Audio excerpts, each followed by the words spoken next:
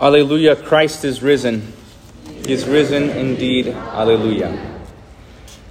Dear saints, today you witnessed the baptism of Evelyn Anastasia Sams, which is, by the way, a very, very good name. Evelyn means life. Anastasia is Greek for resurrection. So her name literally means resurrection and life. It's wonderful. But Evelyn was baptized because she needed to be baptized. It doesn't look that way to our eyes, but she needed it. And David and Monica have known this, and this is why they planned for her baptism pretty much the same day they found out they conceived her. They knew that she needed the same Jesus that they need, that Evelyn needed to be saved, and Evelyn needed to be forgiven, and that she needed God to save her. And so, Evelyn, without Jesus, you were dead in your trespasses and sins. And you were filled with the Spirit that is now at work in the sons of disobedience, among whom we all once lived in the passions of our flesh. And you were, Evelyn, by nature a child of wrath, like the rest of mankind. But God, being rich in mercy, because of the great love with which he loved you, even while you were dead in your trespass, Evelyn, he made you alive right now together with Christ, and he saved you by grace alone.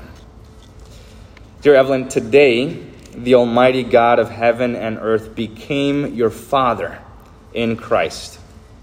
And you, Evelyn, a sinful mortal, became a child of God, and you have inherited the kingdom of God.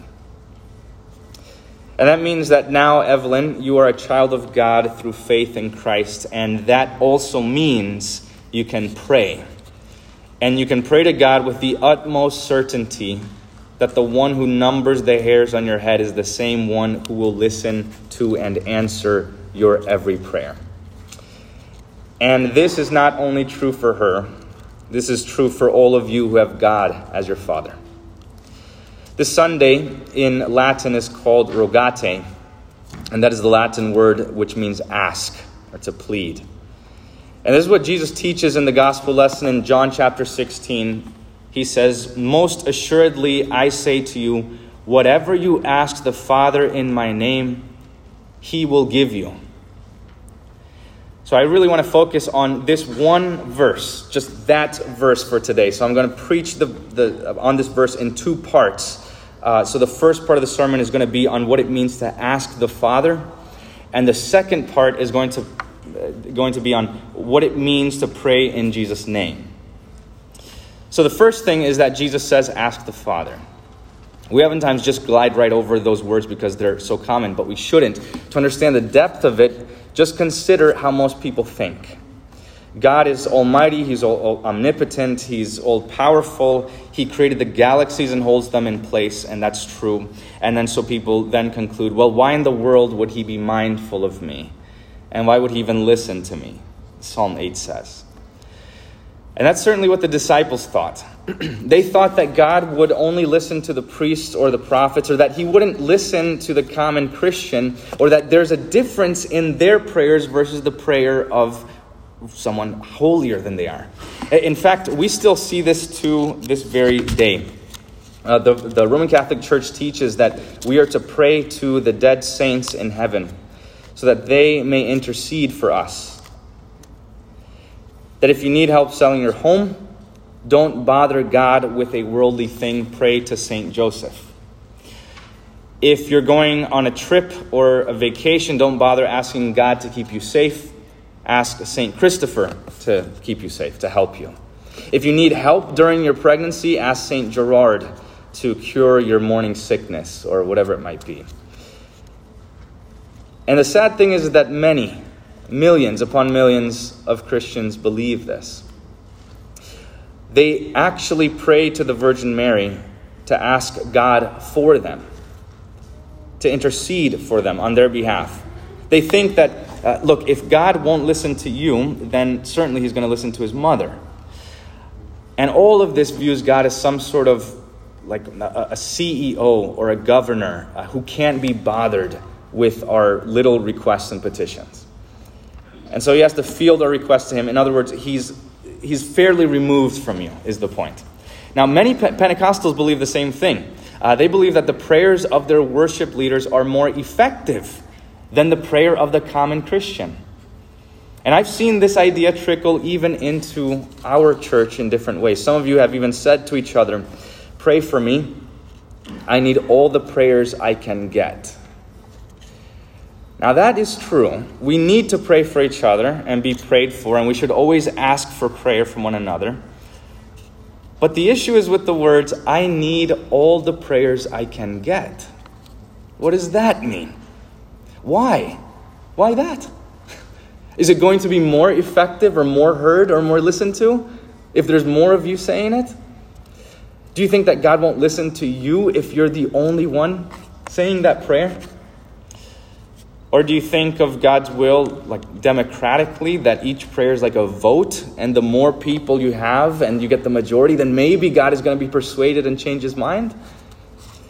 This isn't a good way of talking. We shouldn't talk this way. And yet it's so deeply embedded in our hearts and minds to think of God in that way. Well, today, the point I'm getting at is today that Jesus says something entirely different from what our hearts and our reason imagines. When you need something, Jesus says, you ask the Father. You do it yourself. He's not saying don't ever ask anyone else to pray for you or to pray when you can't, when things are going on for you. What he says is, he's not saying don't ask people to pray for you. He's saying that you don't need to. And that it's not going to be any more efficacious or more heard or more answered if you pray alone or if an entire nation prays together.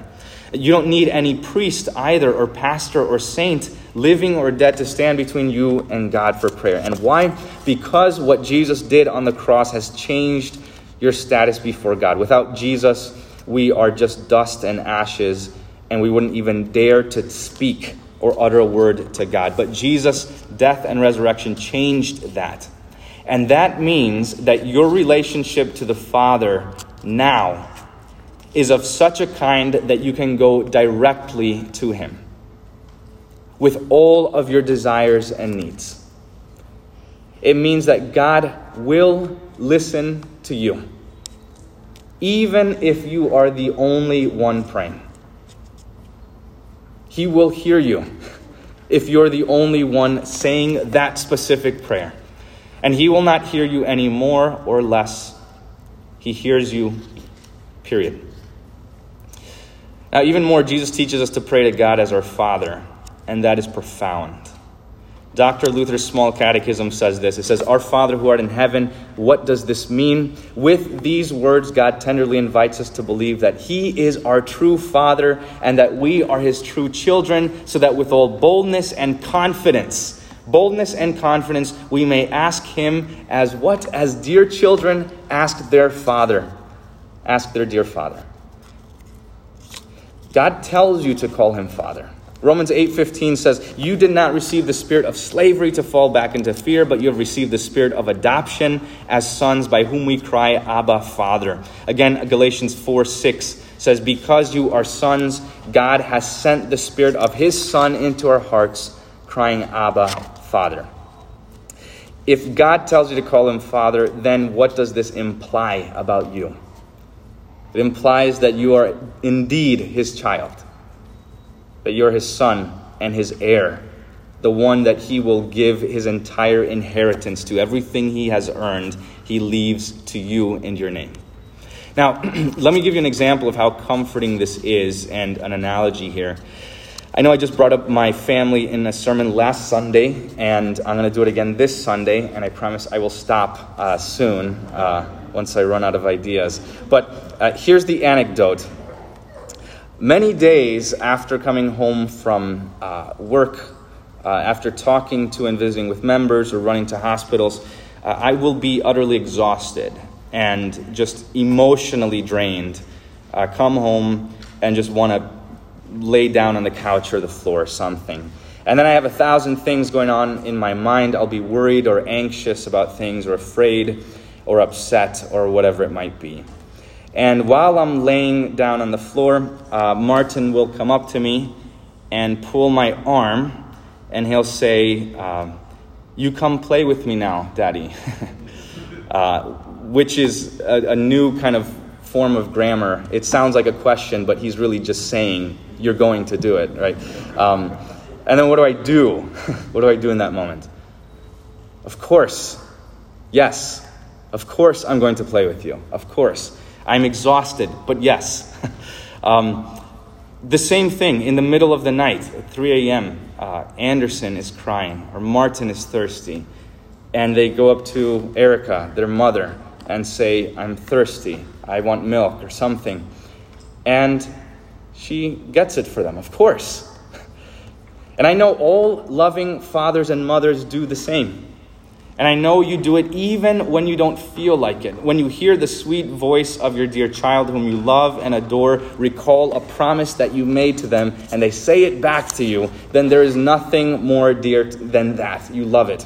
And you would do anything for them. David and Monica, right now you get to see Evelyn's face. And this is beautiful. Soon you'll be able to hear her voice and her words and what she says, and the way she thinks, and the things she remembers, and the things she asks you.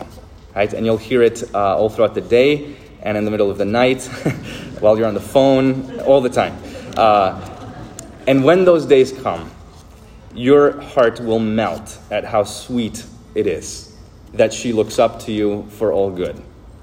And when she has any discomfort or pain or boredom or trouble or hunger or thirst, she looks to nobody else but to you first. And when the day comes when you're at home, utterly exhausted after work and ready to pass out, and you hear her sweet voice ask you something, you will feel your heart move in a way that it never has before, because she is your child, and that hits your ears differently.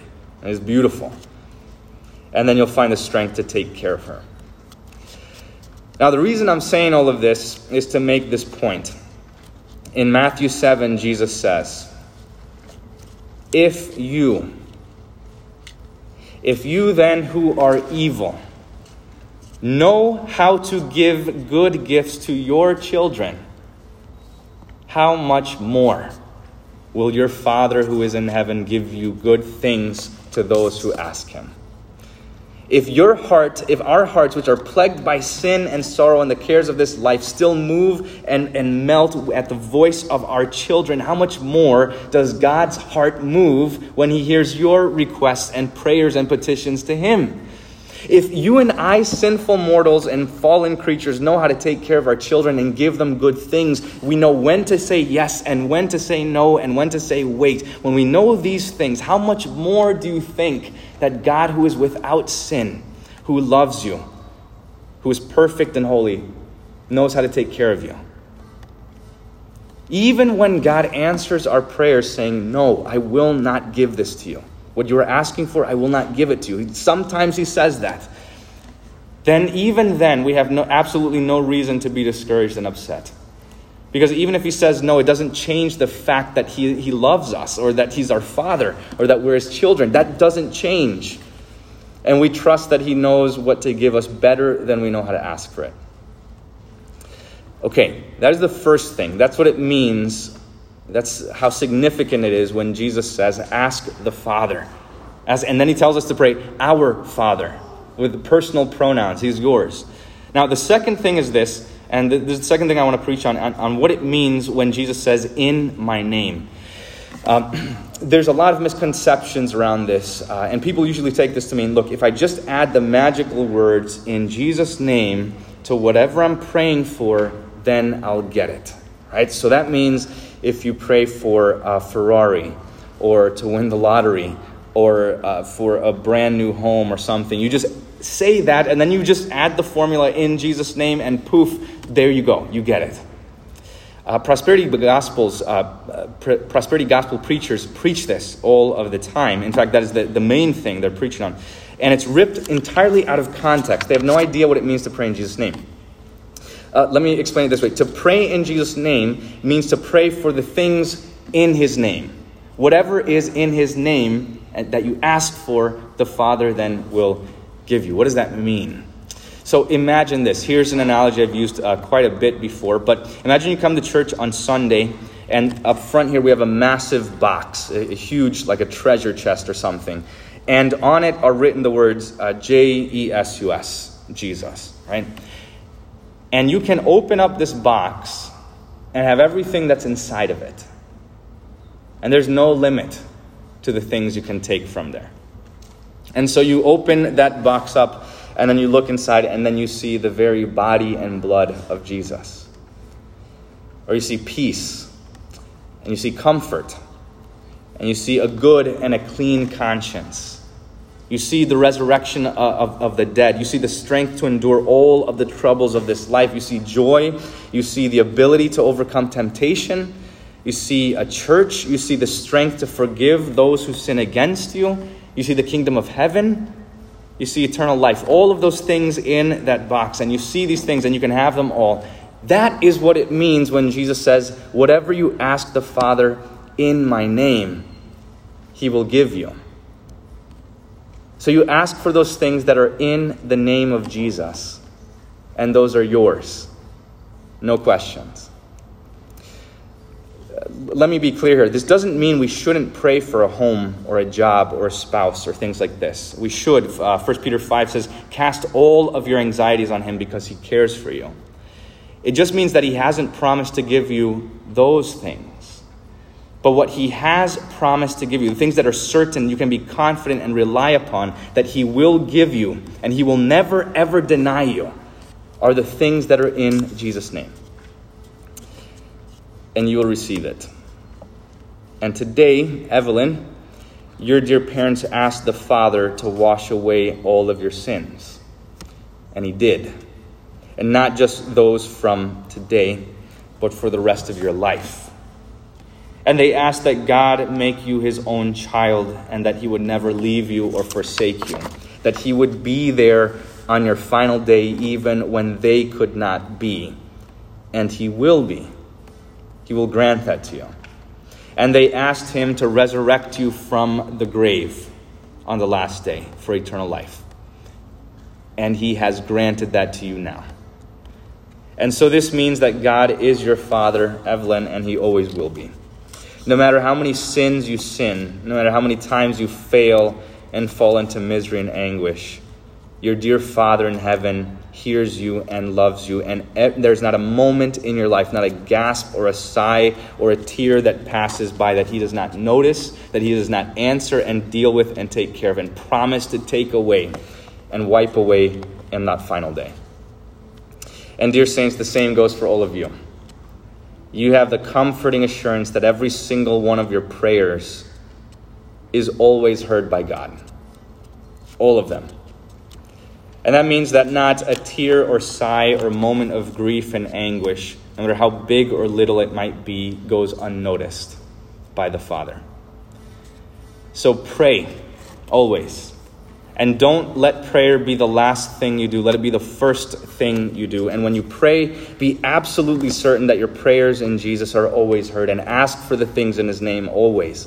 And follow him where he leads you. And go through this world praying every day to the God who hears you. And at the last, just as he heard the prayers of our dear brothers, Everett Fisher and Chuck Bowling, who now live forever with the Lord, so too he will hear your last prayers. And he will lead you through death from this miserable world into his heavenly kingdom forever. And he will give you eternal life. Jesus says, most assuredly I say to you, whatever you ask the Father in my name, I will give you. Amen. The peace of God which surpasses all understanding, guard your hearts and your minds in Christ Jesus our Lord. Amen.